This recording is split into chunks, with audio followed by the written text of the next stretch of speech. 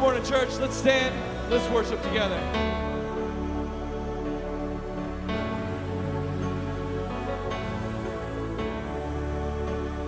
If grace was a kingdom, I stopped at the gates, and thinking I don't deserve to pass through after all the mistakes that I've made. Oh, but I heard a whisper as heaven bent down and said, child, don't you know that the first will be last and the last get a crown? And now I'm just a beggar in the presence of the King. I wish I could bring so much more.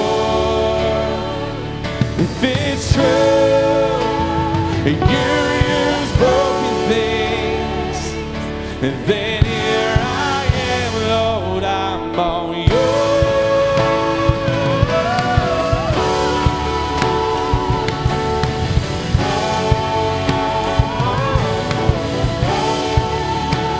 The pages of history, they tell me it's true,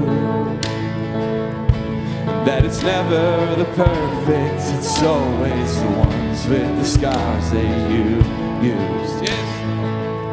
It's the rebels and the prodigals, it's the humble and the way. All the misfit heroes you chose, tell me there's hope for sinners like me. Now I'm just a beggar in the presence of the King. And I wish I could bring so much more. If it's true, you use broken things, and then here I am, Lord, I'm all yours.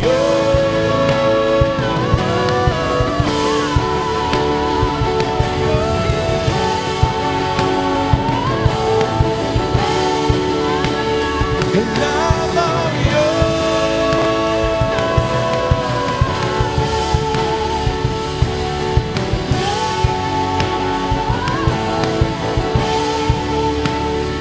Grace is a kingdom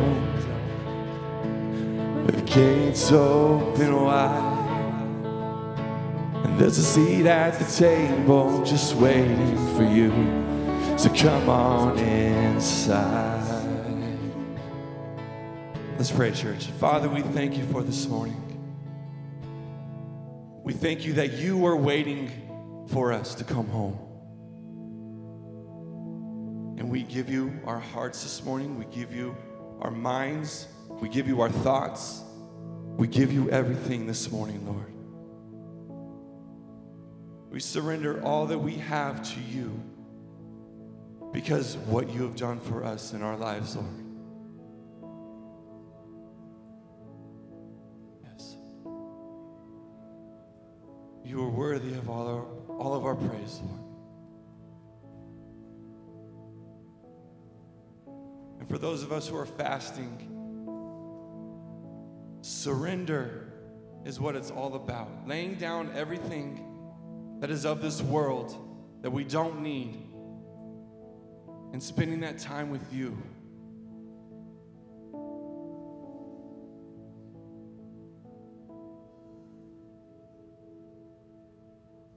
If you know this, can we sing this together? I surrender all.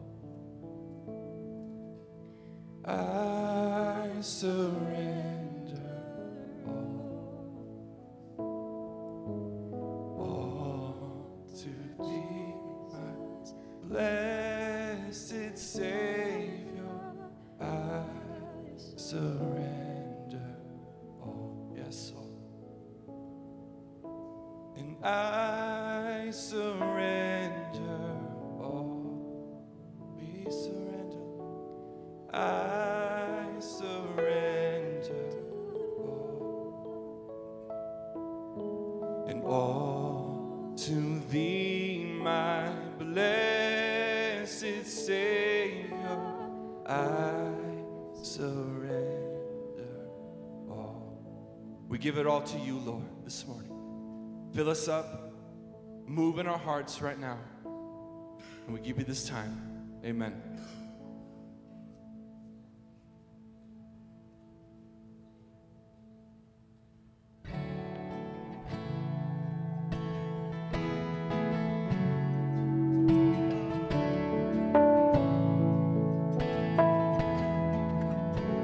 I count on one thing, the same God that never fails will not fail me now. You won't fail me now in the waiting.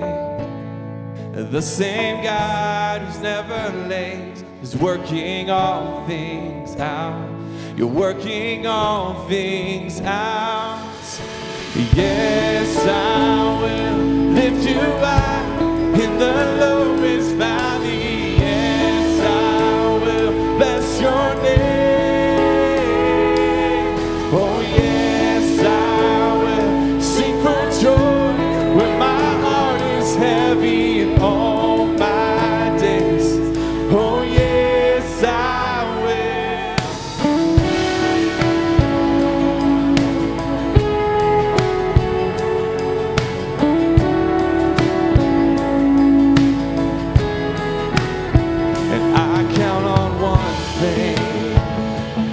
same God that never fails will not fail me now. You won't fail me now in the waiting. The same God who's never late is working all things out. You're working all things out. Yeah, yes, I will lift you up in the lowest valley.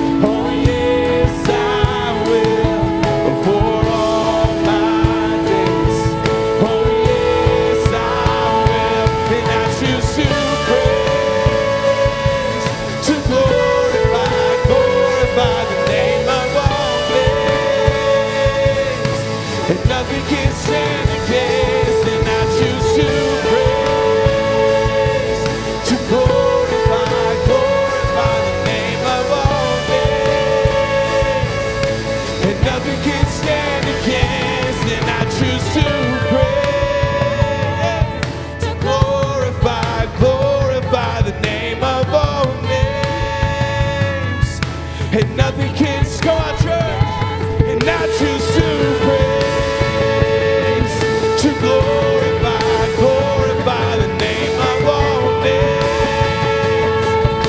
And nothing can stand against.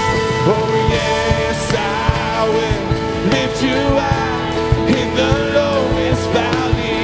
Yes, I will bless your name. Oh yes, joy when my heart is heavy all my days. Oh yes, I will for all my days. Oh yes, I will for all my days. Oh yes, I will.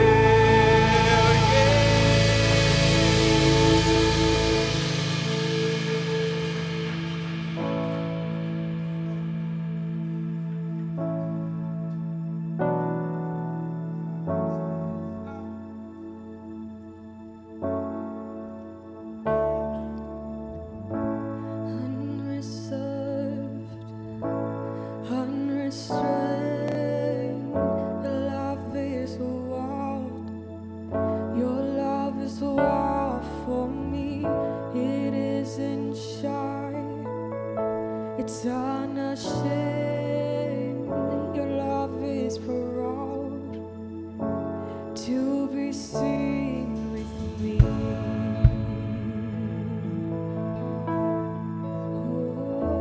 Oh,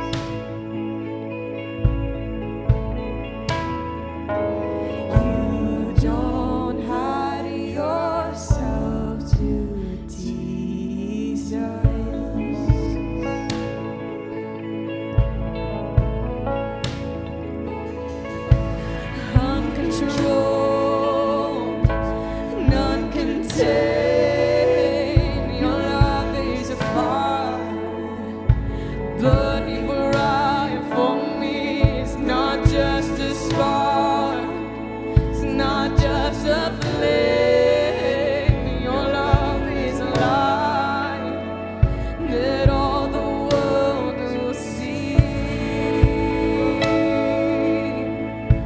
That all the world will see.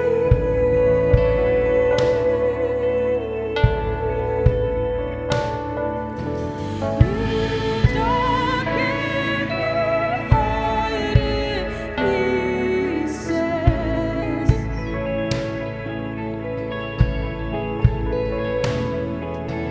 You don't hide yourself to Jesus.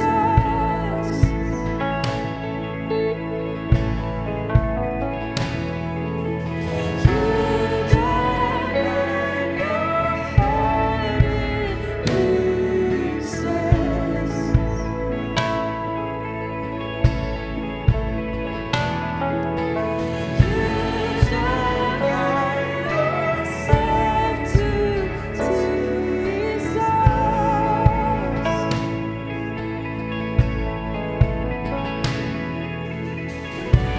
Love's not for action, it's not a troubled mind. It isn't anxious, it's not the restless kind. Your love's not passive, it's never disengaged. Oh, it's always present. It hangs on every word you say. Love keeps its promises. It keeps its word. Yes, it honors the sacred. It sings out to love. Your love's not broken. It's not insecure. Your love's not selfish. Your love is pure. That you don't give your heart in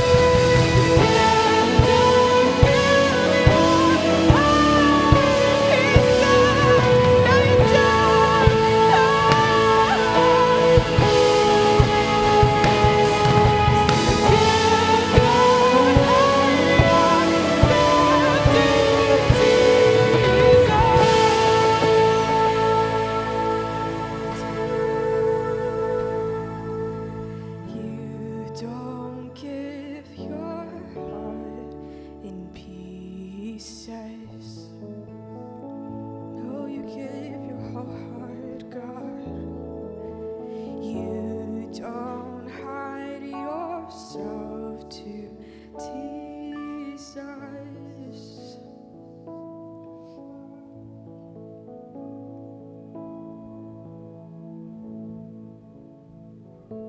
Good morning, Journey Church. Y'all go ahead and grab a seat.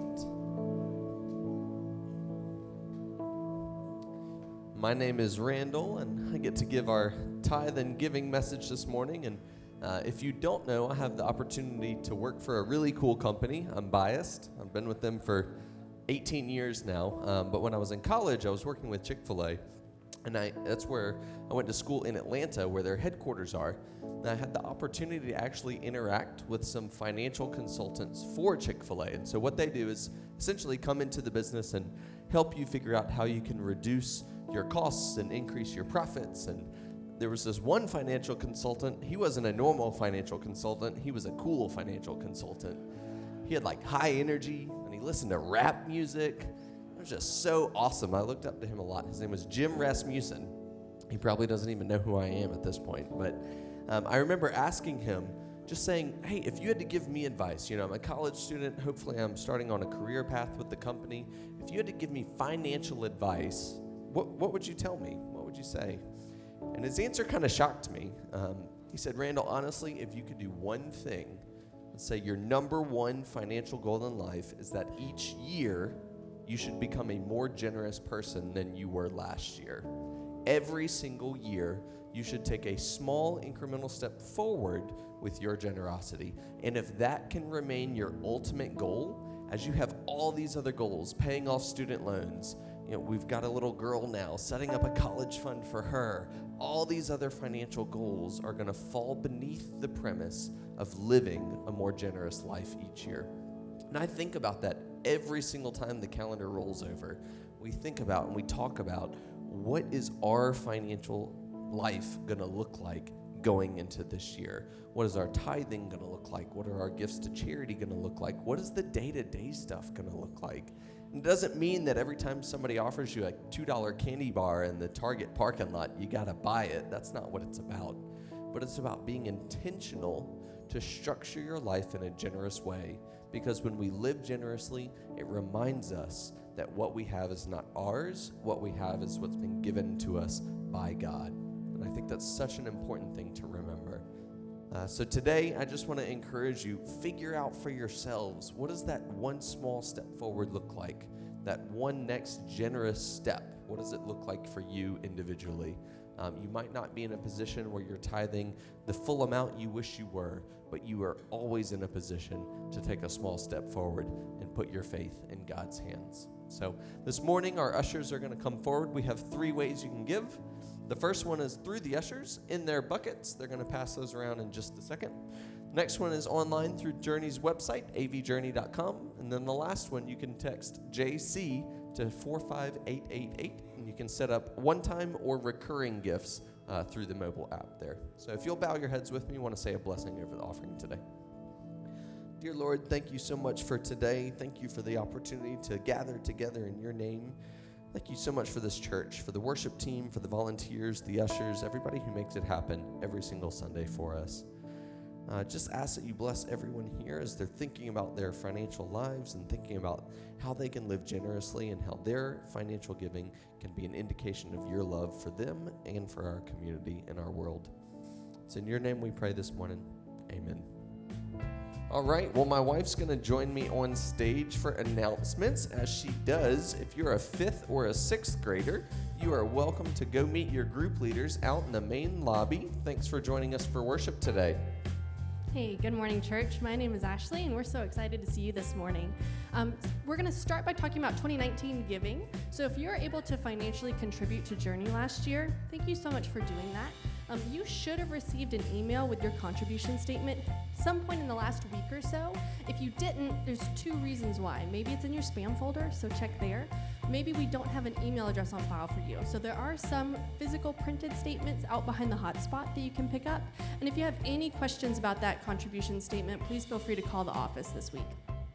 Yeah, we've got a great volunteer opportunity coming up on Friday, February the 7th. This is our 2nd annual AV Night to Shine event. So I don't know if you got to go last year, but this is essentially a prom night for community members who have special needs. We're looking for volunteers. Last year we had a ton of Journey Church family that were at the event. If you're interested in volunteering, you do have to do a background check. So you're going to want to sign up through the website, avjourney.com, and get that process started. Also, if you know of anyone in our community with special needs that might want to go as an attendee, that registration process is also open. So we hope to see some folks out.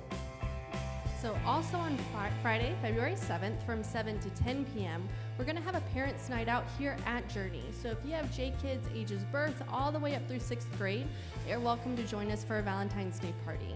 The cost is $15 per child for the first 2 children in a family, and then it'll be discounted for the 3rd child and beyond.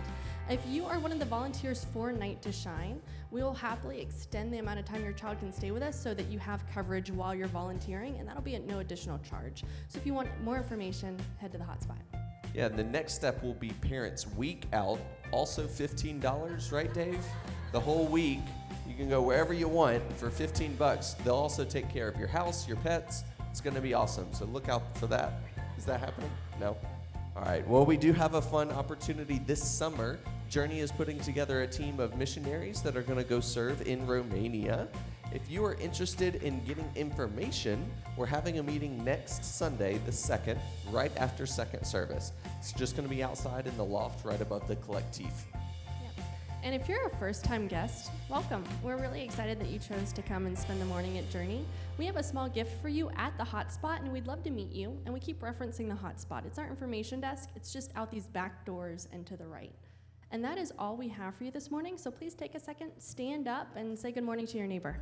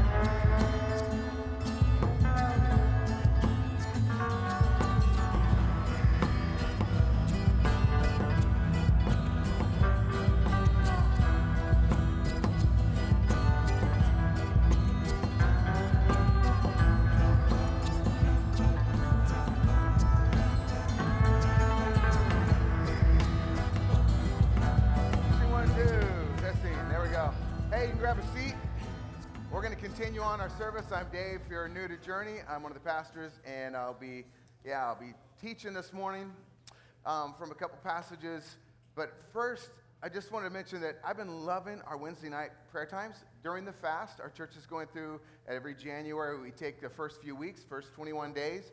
Well, not the very first, but in the first month, we go with 21 days where we ask people to separate themselves from some of the things you normally do. Typically, what we do is we separate from food. That's what the normal fast is. But some folks, because of their job or health or other reasons, can't separate from food for a meal a day or whatever. So they're fasting television or social media or electronics or whatever. But during the fast, during the time where we're praying, and again, the whole point is not to punish yourself or not to torture yourself, but it's to focus on your spiritual appetites by depleting the physical. It's turning your attention away from one thing that you constantly do and regularly, participate in order to do something unique, to recenter yourself on your spiritual life, to really focus in on what it is that you're accomplishing, where you're going, and how you're growing spiritually. And Wednesday nights, we've been gathering from 6:30 to 7:30 just for just a real intimate prayer time. And it's not a huge crowd. I mean, we have a good crowd of people, but what I love about it is we just get to share our prayer, what's going on in our lives. We get to share some of the stuff we're going through and pray together. We get to spend time alone, just kind of reflecting and praying, and then we come together. And our last one is this Wednesday night. If you want to join us, that's going to be 6:30 to 7:30 this Wednesday, and that'll wrap up our season of fasting together as a church. Well, it ends next Sunday, but that will be our last gathering for prayer. But speaking of prayer, on my way to the pulpit this morning, I was asked to pray for a pastor in Texas. It's Pastor Russ Weaver. He's a pastor of one of the cowboy churches out there in Texas, and he's facing a real crisis with his heart, and he's facing heart surgery tomorrow. So we're just going to pause, and we really believe in the power of our God that when he responds to our prayers. So would you join me? And we're going to pray for Pastor Russ. Our great Heavenly Father, we come right now, and I love the fact that we could be here in California. I don't even know how many miles that is, but somewhere in Texas, this guy who loves and serves you is going through a really big crisis, and his heart is it's in a crisis state, and he needs prayer, and he needs healing, he needs a touch. So God, we pray as a church family, as part of this overall family of God, that we pray that you would work on his behalf, that you would heal him, that you would touch him, that you would raise him up, and make him whole, make his heart strong again, Lord, that he continues the work. I know he's made a real impact on some of the people right from our own church family, and God, we just pray he'd continue to do so. So touch him and heal him. And we pray this in the powerful name of Jesus. Amen. Amen. So we're in week 3. series called Your Best Life. And what we've been asking is, what does it look like to approach, to try to live into our best life now? Because what I found is that many Christians in the West, including myself until more recently, we don't actually believe that this gospel of the kingdom is really good news for now. I don't know about you, but I grew up in a way that a lot of people look to the hereafter as the good news. It's like, when I die, then I get the good stuff. This, it's just miserable, it's suffering, it's kind of hard, but one day, we go to heaven when we die, if we're with Jesus and, we trust in him, we go to heaven, and then it's good. But as I really discovered, as I studied the Gospels, and particularly as I have tried now to become an apprentice to Jesus, because we read that Jesus is the way, the truth, and the life, and we're really big on, Jesus is the way, the truth, and the life. We're really particular on this, he's the truth, because we really are all about our doctrines in churches. We want to make sure everybody knows the right information, believes the right information, that you hold to the right information. We're all about the truth. We're really big about the life, that one day we're going to have life eternal, that Jesus offers life. If we trust in him, we get to go to heaven, have life. But what we've often failed to do is figure out the way.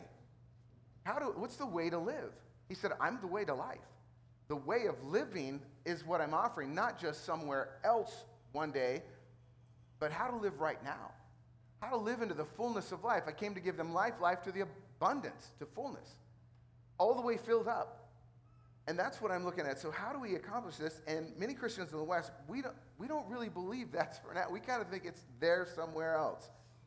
And what we actually believe, without even saying it out loud, is we believe the other gospel that's being preached in our culture. And there's a gospel that's literally competing neck to neck, and it's the gospel of America, you could call it. And here's the gospel. The more you have, the happier you are. And that's the gospel. It tells us happiness is out there. It's just one click, one job promotion. It's one gadget, one car payment. It's one more thing away, and you'll have it. You're just almost there. But I'm just saying what you all know already. When you believe this gospel, and whether you say you believe it or not, so many of us live it, even though we say, oh no, I recognize that's a lie. But we live every day as if this is the gospel of life. That the more we achieve, the more we have, the happier we'll be. So we believe Jesus is the way to heaven, but we believe there's a better way of living here. And we have swallowed hook, line, and sinker the gospel of America. More means better. And this is what, let me say, I know that you know, I know that we all know, that this is just it's a carrot that's dangling in front of us. And all of you have experienced the case where you see the carrot and it says, well, you're almost there. You just keep a little more time at the office, a little more pressure, a little more saving, a little more spending, a little more this, a little more that. You're almost there, and it's almost like you run a little faster and it just almost bumps into your nose. You can almost get it. And you finally, sometimes, you actually do get a big bite of that carrot and you realize, wait a minute. That carrot is attached to a string, which is attached to a stick, and it just keeps moving. The harder I run, the faster I go, the more it just kind of stays right in front of me. And even when I get a bite of it, what I realize is that all of a sudden there's a new carrot. It's changed, but it's the same rat race all over again. There's just a new thing. I got that thing, and it didn't really fill the hole. As a matter of fact, I feel like the hole's a little bigger. It didn't really accomplish the thing that it promised. It just feels like there's more things now. And so we realize it doesn't live up to the hype. Someone offers another carrot, and we just start chasing it all over again, even though we know it's not going to fill the hole. French sociologist Jean Bouillard basically made a point that in the Western world, materialism has become the new dominant system of meaning. It's where we find our meaning. He argues atheism hasn't replaced cultural Christianity. Shopping has. Shopping is now the number one leisure activity in America. And it has unseated what used to be number one, which was Christianity or religion, faith. And what we now believe is that making lots of money and owning lots of stuff is the most important thing in life. We literally have swallowed this as a culture.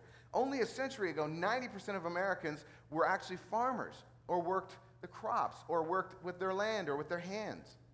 Just 90 years ago. Just a century ago, 90% of us did that. Life was hard, but it was simple. You basically, there wasn't a whole lot of cash exchange. People worked and they traded goods, and things were like pretty simple. Money was rarely even used. I think that's a cool system because it just kind of makes it really, really clean. But what we owned back then were the things we really needed, not just the miscellaneous piles of wants. But in the last century, we have seen a radical reshaping of American life. An economy has changed. It's because it started with urbanization. Folks all started moving to the big cities. Factories began to produce and produce and produce, and folks would take jobs. And that turned into, basically, that rolled right into the wartime. And in the wartime, of course, they had to have bigger factories to build bigger bombs and bigger things for the mechanism of war.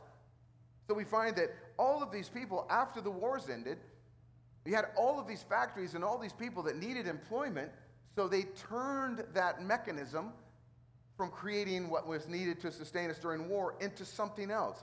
So tank factories became repurposed to make T-shirts or washing machines or televisions. And I'm not a conspiracy theorist, but I read recently that there was a deliberate and actual attempt or it wasn't an attempt, it was succeeded. After the wars, the tycoons of big businesses, some shadow politicians from D.C., advertising executives out of New York, they got together some of these high, powerful people, and they conspired together. They worked together to remake the American economy. Their agenda was to create an entire economy out of consumerism. So basically, they're trying to get the former children of farmers to believe that you can actually buy your happiness through things. And one author called it the thingification of America. One Wall Street banker said this, again, Wall Street banker, we must shift America from a needs to a desires culture. People must be trained to desire, to want new things, even before the old have been entirely consumed. We must shape a new mentality. Man's desire must overshadow his needs. Sounds like some genius from, a sci-fi movie, right? Wrong. This was Paul Mazur of Lehman Brothers, one of the big investment firms. I mean, this was literally, folks, again, you may not want to buy this, but the proof is out there, and this is a physical, actual plan that was developed to help turn our economy into something else. Obviously, to benefit those who are on the top, but to turn us into lemmings to produce, to turn the wheels of progress and fill the coffers. And again, my point is this. It's just to remind us that advertising, that the promise that stuff is going to fulfill you is propaganda. It's a lie. It's intentionally designed to manipulate you. There, sorry. To get you to believe that if you just buy their product, if you just have that thing, if you just make that payment, if you just sign that dotted line, that you're going to, your wants are actually needs, and you need that next thing. Did you know the average American, the average one of us, sees 4,000 ads or commercials or some form of propaganda every single day? 4,000 advertisements. They're basically spending billions of dollars to fan the flames of discontent in your life to make you want more. Billions. Before any of this even started, I love Mark Twain. Mark Twain said this, civilization is the limitless multiplication of unnecessary necessities. In other words, we just keep finding new things to want.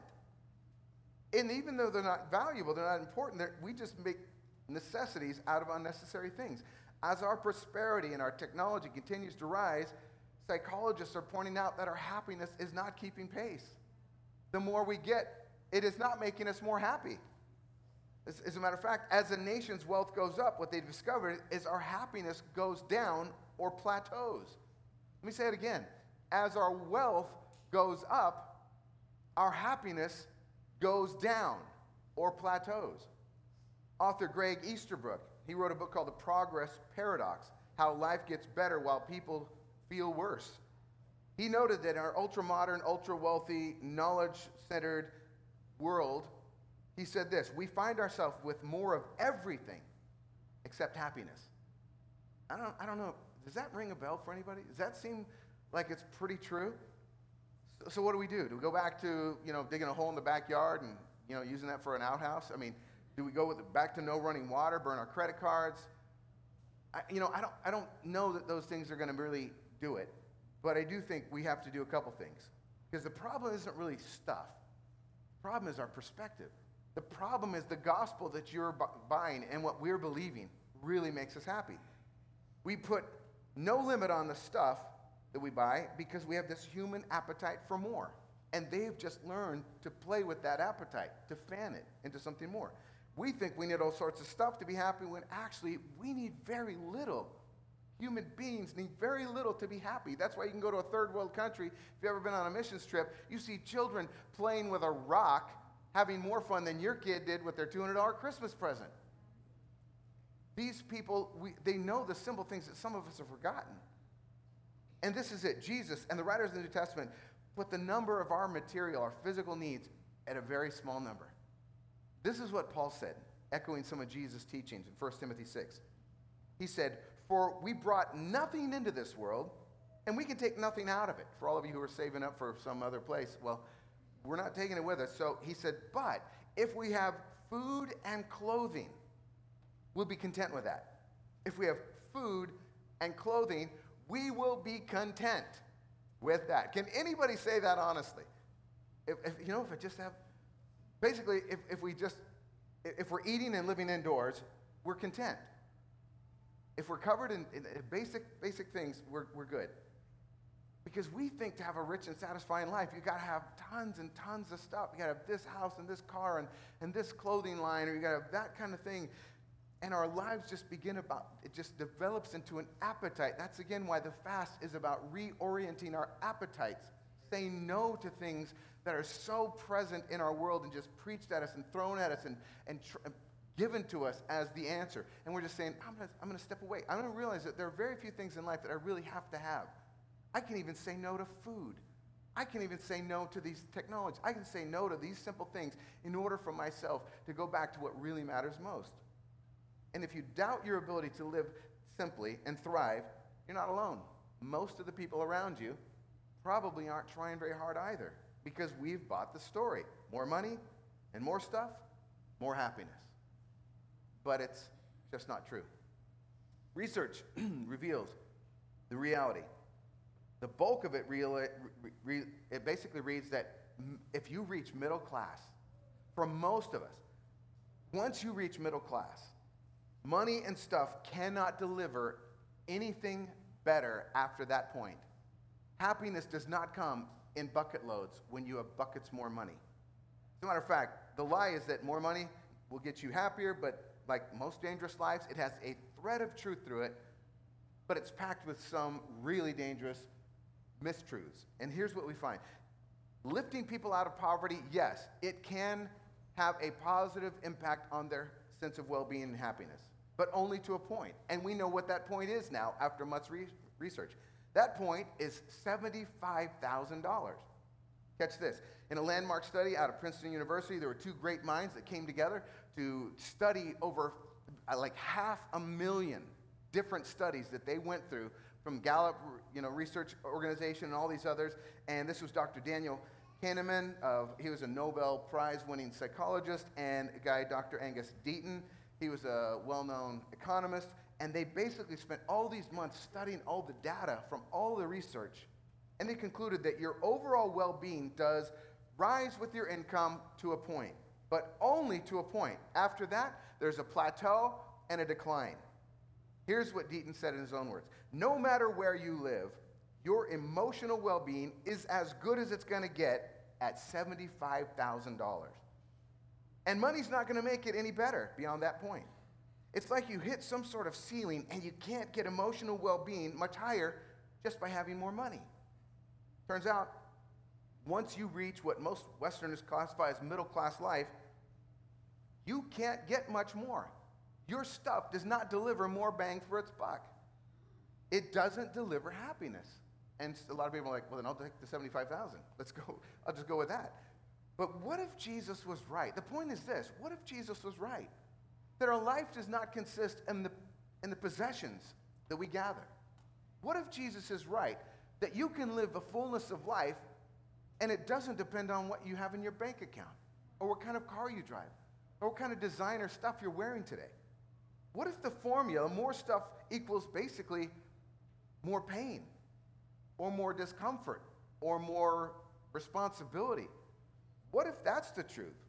What if it equals more stress, more time at the office, more debt, more struggles at home, more years on a job you hate? What if it's time wasted cleaning and organizing and maintaining stuff? I don't know about you, but this is a sermon born out of my life. I have come to the place where I've collected things, not even intentionally. It's just because I had so many kids and we had to have a bunch of stuff. But as they're growing up and moving out, it's kind of like, what do we do with all this stuff? And we got boxes on boxes on boxes. I mean, it's to the point where you think, man, maybe we should get more rooms to hold more stuff. And this is when you know it's a problem. Jesus told a little story about the barn builder, about the guy who had so much stuff. He said, I'm going to build me bigger barns. I'm just going to tear down those barns. I'm going to build me mini storages. I got so much stuff.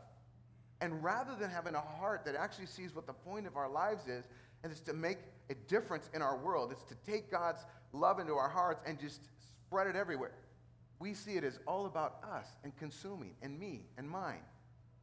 And he said, man, and that guy who did that, he's going to lose his soul. As a matter of fact, his soul is so connected to that stuff, it's going to sink in the ground with him when he dies. He's not going to know eternal life. I'm just like, man, that's some powerful stuff. So more stuff doesn't equal more happiness. So this is not the path to greater joy and to life to the fullest. So what does more stuff actually mean? Well, more stuff actually means less of what matters most. Less time, less financial freedom, less generosity, according to Jesus, teaching about what joy comes from. Less peace as I hurry through life to get more stuff. Less focus on what's really important. Less mental real estate for creativity. Less relationships, less margin, less laughter, less prayer. Less love for God and his people. There's just less of all the things that matter most. Less of what my heart longs for. What I really want deeply inside. So what if we were to reject this culture's message? What if we were to just push back and say, wait, I see what's going on here. I see that this is a plan that's been developed, and it wasn't even in people's hearts. It was long before people started, running into this concept and taking advantage of each other, that we had this other deceiver step on the scene who said, did God really say that you can't have what you want? No, that's not what he said. But he said you couldn't have this? He's keeping something from you. That very same truth that's basically that we see in the garden, that somebody is out to deceive us, is playing out right here in front of our faces, and we can't even see it because the carrot looks so good and smells so tasty. It's like, oh man, it's still happening. So what do we do? Is there another way to live? Is there another gospel besides this, more is better? Is there another way to approach our life? Is there a way off the merry-go-round of just work hard, get stuff, die, give the stuff away? Yard sale. Is there more to it? Can we live our best life now? Well, of course, the answer is yes, or I wouldn't be here. I'd be out collecting more stuff. And it's basically one of the ways that we do this is a practice I want to talk about for the next few minutes. It's called simplicity. In the old days, the monks used the word frugality. There's a lot of secular terms that they're discovering this principle, and now they're putting into practice across society, absent of the meaning that Jesus gives us for the actual purpose. And they're calling it minimalism, or they're calling it essentialism. Personally, I prefer the term simplicity. And this is one of those practices when we talk about following Jesus in the way of Jesus. When it talks about Jesus, he said, hey, foxes have, their places to, birds have nests, foxes have their holes in the ground. The Son of Man, in other words, I've chosen not to invest in a place.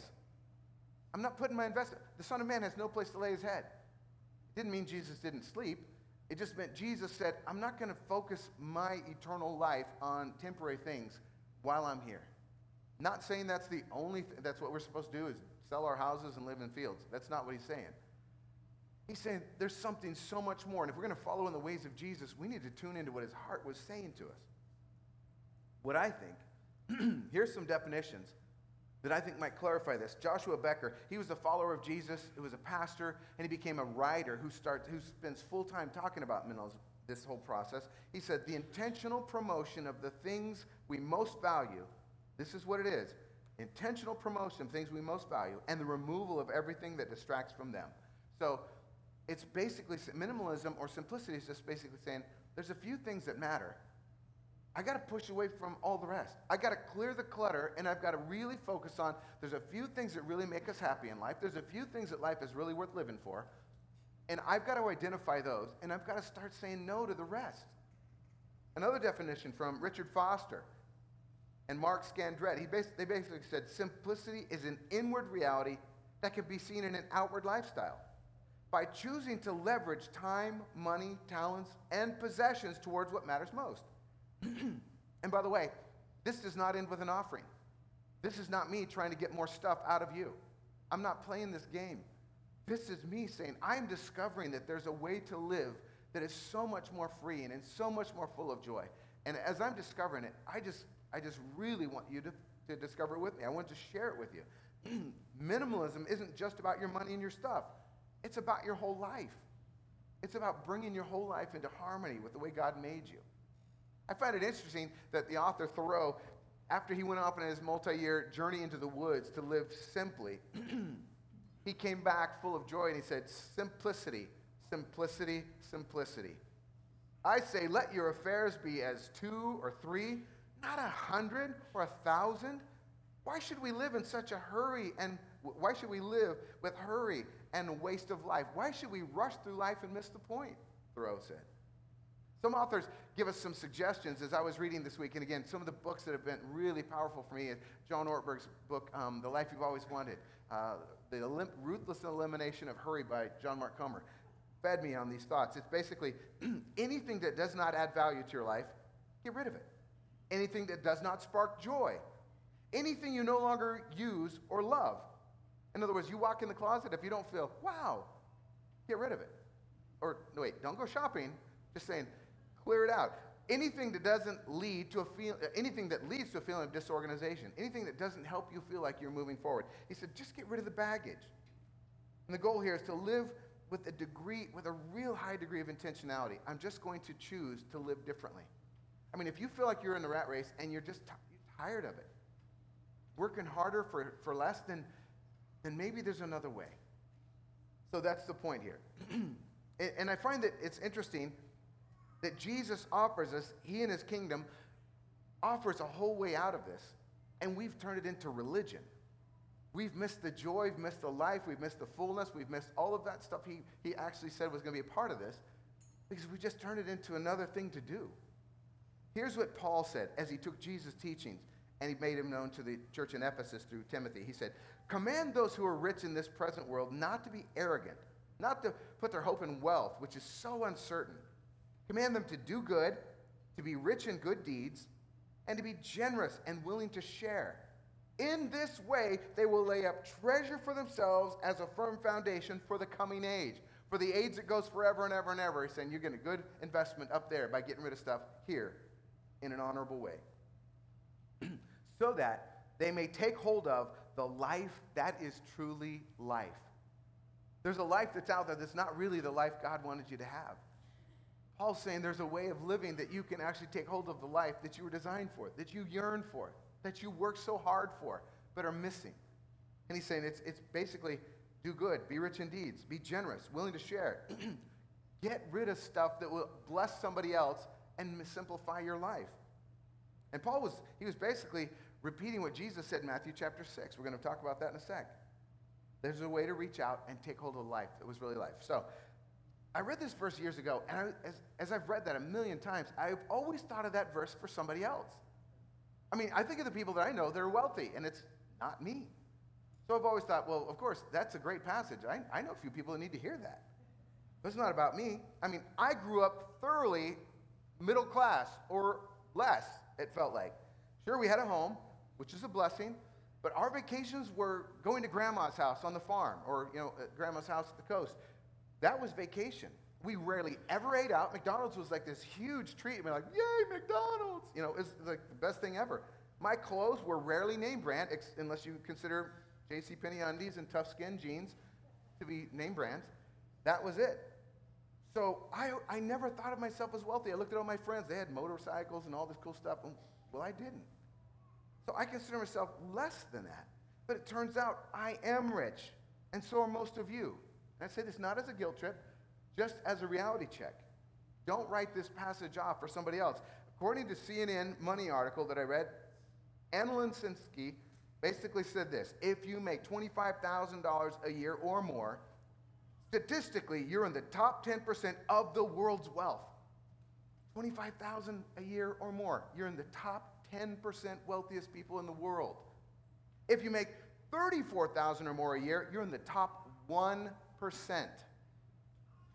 How does it feel to know that you're one of the top producers in the world? 99% of the people in the world make less than you. If you're in any of those categories, 25,000 to 34,000, you are up at the top. I'm like, well, it doesn't feel like that because the guy next door makes more than me. The guy I work with has a bigger house. Well, in Jesus' life and teaching, we see this tension. Because Jesus was really good about seeing the good in the world that God made, because everything he said, it was good, it was good. If Genesis, just read chapters 1, 2, and 3. Everything he made, it was good. But then we turned it to something not good. When we love the thing rather than the creator of the thing. When we love the world instead of the creator of the world. When we put our hearts towards the material stuff instead of the maker of the material stuff, we lost it.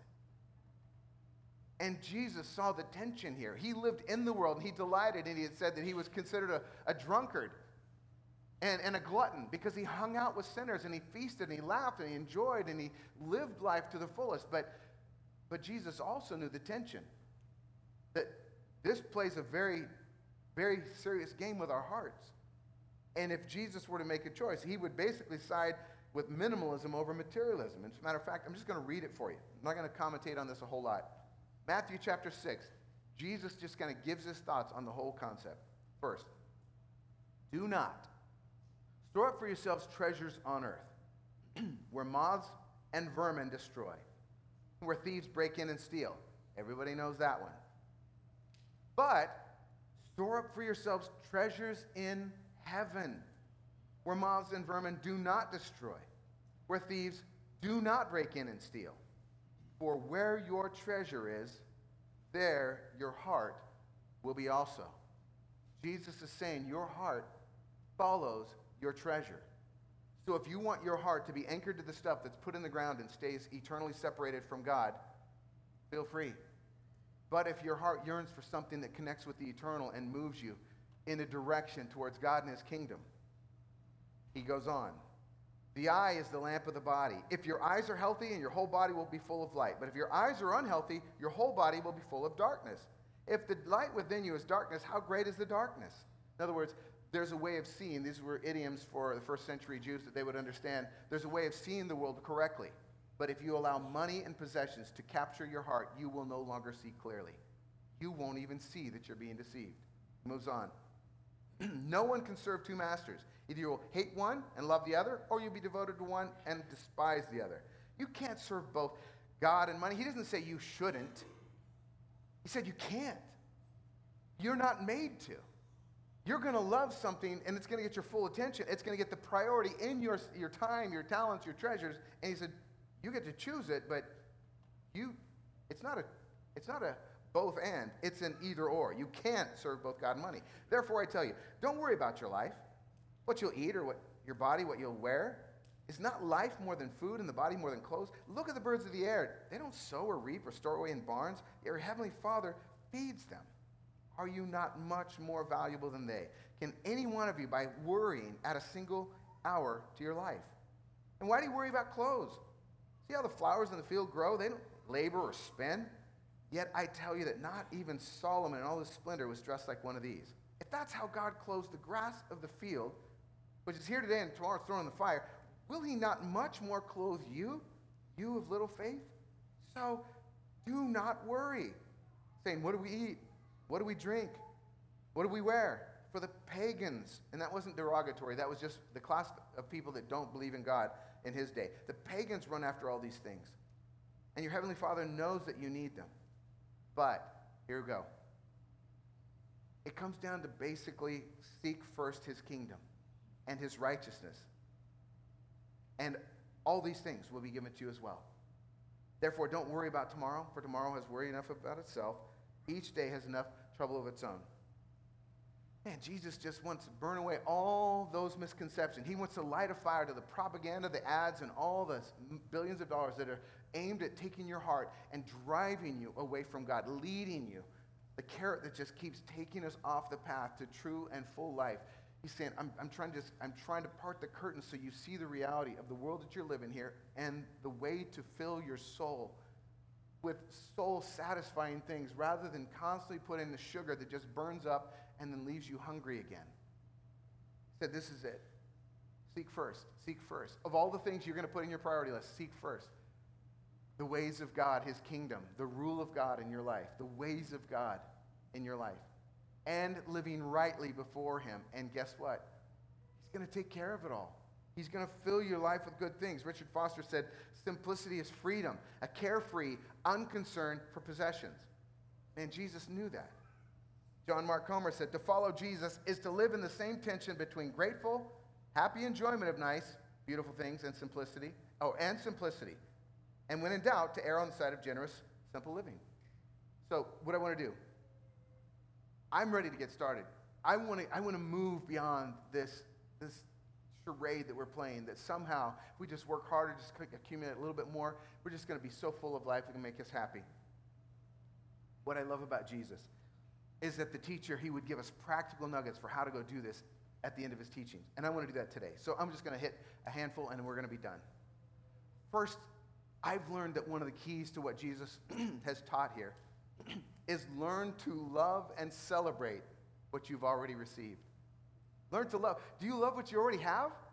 Or is it the next thing that's going to make you really love and happy? Do you really appreciate what you've got right now? I mean, I can do this so easily. I'm sitting in my house, which is a beautiful home, and I'm thinking of all the things I need to change to make it better. I'm never satisfied. I look at them like, those windows are really small. And if I had bigger windows, I'd have a better view. And if I had a better view, I'd be happier.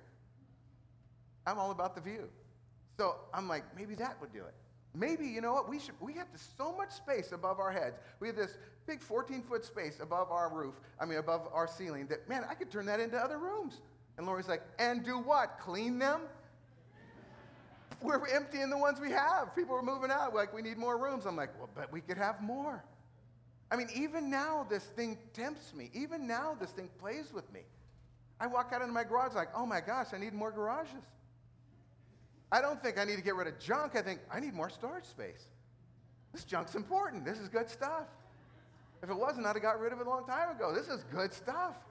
And when I die, somebody's going to find value in this. Pennies on the dollar, but still. Think about, what if you just began to love and appreciate what you already have? What if you began to just stop telling yourself that lie that, the next one's going to be the thing. That's going to be the one. The car that I get after this car, the job after this job, the relationship after this relationship, whatever. The next is better and big. What if we begin just saying, the one I have, I'm going to live right in this moment, and I'm going to celebrate and enjoy what I have right here, right now, with who God has given me. I'm going to do that. What if we go to the next one? What if before you buy something, you simply ask yourself the truth? What does this really cost? I mean, beyond the ticket price, it's like, okay, well, I got that. Let's say you see a motorcycle you just can't live without. And you're just like, oh man, I would love that. That would be so good. It would just fill my life with joy. I work hard, I deserve it, and all those things you tell yourself. This is basically like, okay, but what is the price? Beyond the ticket price, then you have what? Well, you have insurance, or not, getting a wreck and get taken to jail. But insurance, then what? You got upkeep, you got to put gas in it, you got to put oil in it, you got to change the oil, you got to change things. And when you break it, you got to fix it, and then you got to put then you got to pay the state tax. And would you please quit voting for more taxes? I'm just saying.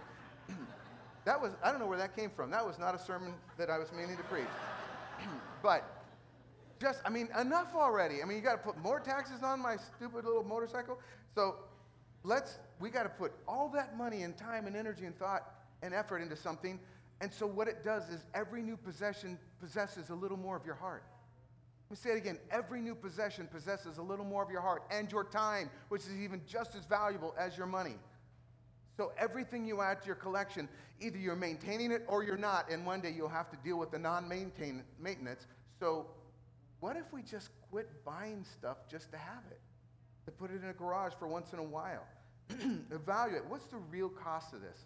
Next, don't impulse buy. Man, you ever just go on Amazon and just browsing like, ooh, I need that. Oh, there's a better one. I need that. I need that. You ever go to a grocery store having one thing that you wanted to buy and you buy 10 things on your way out? Every time Costco, it's $100. It's just the way it is. It's $100. Like, I went in for cereal, $100. Just what is it about impulse? We see something, it's like, gotta have it, want that. That's the way our world is wired. That's how it's set up. They know everything about where your eyes go, what colors catch them, what things, what symbols. They know all of this about us. Nobody spends more on understanding you and your purchasing patterns than advertisers, and let me tell you, they are good at it. Don't impulse buy. Make your list, stick to your list. And I've learned that if I don't buy it right then, if I really, really want it, I'm like, oh, if I go and sit on it and think about it for a few days, I realize 90% of the time, I don't need it anyway. And you know what? I'm probably not going to have any room to put it if I bring it home. Why? So, impulse buying. I'm going to exercise self-control. And can I tell you that I've done this so many times recently through the Christmas season, all through now. I'm just like, when I don't give in to something, I'm like, oh, I got to have that tool, or I got to have that whatever. I feel so good about it. I'm like, man, that just set me free. I don't have one more thing to maintain, to think about, to separate and divide my concentration. What about the next one? When you can, share. You ever realize how fun sharing is? No, because we want it for ourselves. We want my own in my own garage for my own use when I want it. But I've discovered that there are really some good things about sharing in this world. Like, did you know that Airbnb offers some really cool places? You don't have to own them or maintain them. You just go stay in them. Your monthly payments are way less. Matter of fact, for a very small fraction of what you would have to spend on a down payment, you can have a very nice vacation every year. Just stay somewhere, VRBO, all these sites, they like, hey, let somebody else own it, maintain it, pay the taxes on it. You just go enjoy it. I know I've got to be honest. Now this is just between me and you, don't tell anybody. I've wanted a tractor so bad. I mean, like, four-wheel drive, it's got to be because I live on a hill, and every wintertime, the 3 rains we get a year wash out my road. And they wash out my driveway, and literally the ruts get so deep that, you know, Lori's car's like, you know, stuck in a rut, and like, we can't get out. When it snowed, like, we're stuck. I need a tractor. Let's put it that way. Wants and needs, this is a need. And by the way, did I ever mention that I just love working on a tractor? I mean, I love getting out and dragging and making holes and digging stuff. But this is a need. I'm telling Jesus, you hear it? But what I've discovered, because I borrowed a friend's tractor and broke it, and it's very expensive. What I've discovered, though, is that you can rent these, crazy, and they maintain them, they keep them, and you can get them for a few $100 and do all your work and then give it back to them to store. You don't have to build a bigger barn. You don't have to put oil in it. You do have to put gas in it, but then you take it back. And I am like loving this. If anybody wants to go in partners on a tractor, okay, I'll do that. But when you can share, can I just tell you that sharing the load is part of what Christ followers, the journey was meant to be about? It was to be interdependence, where all of us bring something to the table, and we all meant to be giving and sharing. I love that Chase, and I mentioned that Chase he's taking a house and they're refurbishing it. It started just basically nuts and bolts practically, and just having to rebuild the whole thing before they can move in. So we were working on it and working on it for the last 6 months, and we got to a point where there's some really complex things. Now, plumbing, we make a mistake, it leaks a little bit, costs you a little bit of time. Electricity, make a mistake, somebody dies. So we're dealing with this 220, we're running these power lines. I'm like, I don't know, Chase, I'm not going to touch that. And there's these, all these wires in this box, and they're all like, you just know that you touch the wrong thing, you're dead. So we found out Scott Welch he's just knowledgeable about all kinds of things. So he came over and he's like, oh, no problem. He's like, in the box, this 500 watts could kill you in a second. He's in there plugging all this stuff in. And what I discovered is there is so much beauty and so much wealth of information and so much that's all spread out through the kingdom life. If we would just learn to look over the fence and say, hey, you need help? I got something. If we could just look at the guy struggling next door and say, hey, I was meant to bear one another's burdens, so let me get under that with you. I got a little knowledge, I got a little experience, I got a little time. I'm going to say no to something else so I can say yes to this. Because I can't do it all the time, but I can do this. I can do this. That's how the kingdom was supposed to look. And that is what separates us from everybody else, is that we look at each other and say, I can help with that. Again, it's not my load. I can't take your load on and just own it for myself, but I can shoulder it for a minute. I can help you with it. What if we just began to live the ways of Jesus, where we didn't hold our stuff so tightly that, if you scratch it, you get dirt on it, oh my gosh. What if we just said, it's just stuff. And if you can use it, hey, I'm going to help. I'll be there. What if you just get in the final, get in the habit of giving stuff away? I went through yesterday morning. I'm up before the sun every day, just like first thing in the morning, still dark. I'm in there thinking, okay, what can I do today? I make my priority list of things to help with Chase's house, but things I got to do at work. I'm looking at my garage yesterday. I'm just like, it's time. I'm preaching on it tomorrow. It starts today. Start just chucking stuff, boxes and all. And I'm looking at it. I'm like, you know what? There is such a good feeling when you get rid of stuff. Do you know what? Just you feel lighter. You ever feel after a yard sale, it's like, I didn't make as much as I wanted, but man, I feel better. I'm so happy to have that out of my life. Now it's somebody else's responsibility. When it was mine, I felt responsible for it, but now just let go. What if you just got like in this crazy generous moment where you just like, go and two places to start, your closet and your calendar, and just start looking at it and saying, I don't really love that. I don't really need that. All I'm doing is maintaining that. All I'm doing is paying storage and time on. That's dividing my heart. It's time for that to go. And then find a new home. Find a person who could actually use that item, and then just start, have a generosity garage sale where it's all free. Or it's just like pennies on the dollar, and then you give the money away. It's like, what if you just went to your closet, got all that stuff, and gave it to Grace Resource, or just gave it to a friend to go through, and what if you just started living simply? What if you just say, I want to just practice the way of Jesus. I want to cultivate a deep and lasting appreciation for what really matters by literally and intentionally turning myself away from the things that don't. What if I went on a simplicity kick and I just began to eliminate from my life all the distractions that divide my heart and keep me from living the life that is truly life? Your best life is available, and it's available now. And you don't have to buy stuff. You don't have to obtain stuff. You can have it by entering into the truth of the gospel, that the availability of the kingdom, the life God wanted for you, is available now. Through Jesus, you can actually experience this. Following his teachings, when you believe his truth, it transforms you. When you trust his life, you get eternal life. But when you live in his ways, you get the fullness of joy. That's what we're after in this series. I want to close in prayer, and as the band comes, can I just pray over you? I think somebody here needs this really bad today, besides me. Heavenly Father, as we close today, I just know my own heart is this fickle soil that just, it wants to do these things, but then I get trapped and I get caught up, and I just kind of go right back into the old gospel of more is better. Money makes happy and all those things. God, I reject today. I literally intentionally reject the lie. I see the facts. I read the statistics, but it just echoes what's already true in my heart. I know this. I've experienced it. More does not make me better. But there are folks in this room who still, this moment, Lord, their hearts are divided in a million directions because the stuff that they own owns them. And my prayer is that you would break into that today. Shed light on their little, world, their little kingdom, and let them see the kingdom you're offering is so much better, so much richer. And to apprentice under Jesus really does lead us to the fullness of life. So I pray, Lord God, the simplicity would just become a part of the fabric of our lives as we seek to know and follow you. And our prayer is to your glory in Jesus' name. Amen. Would you stand with me? We're going to sing one last song and let you guys head out and practice simplicity.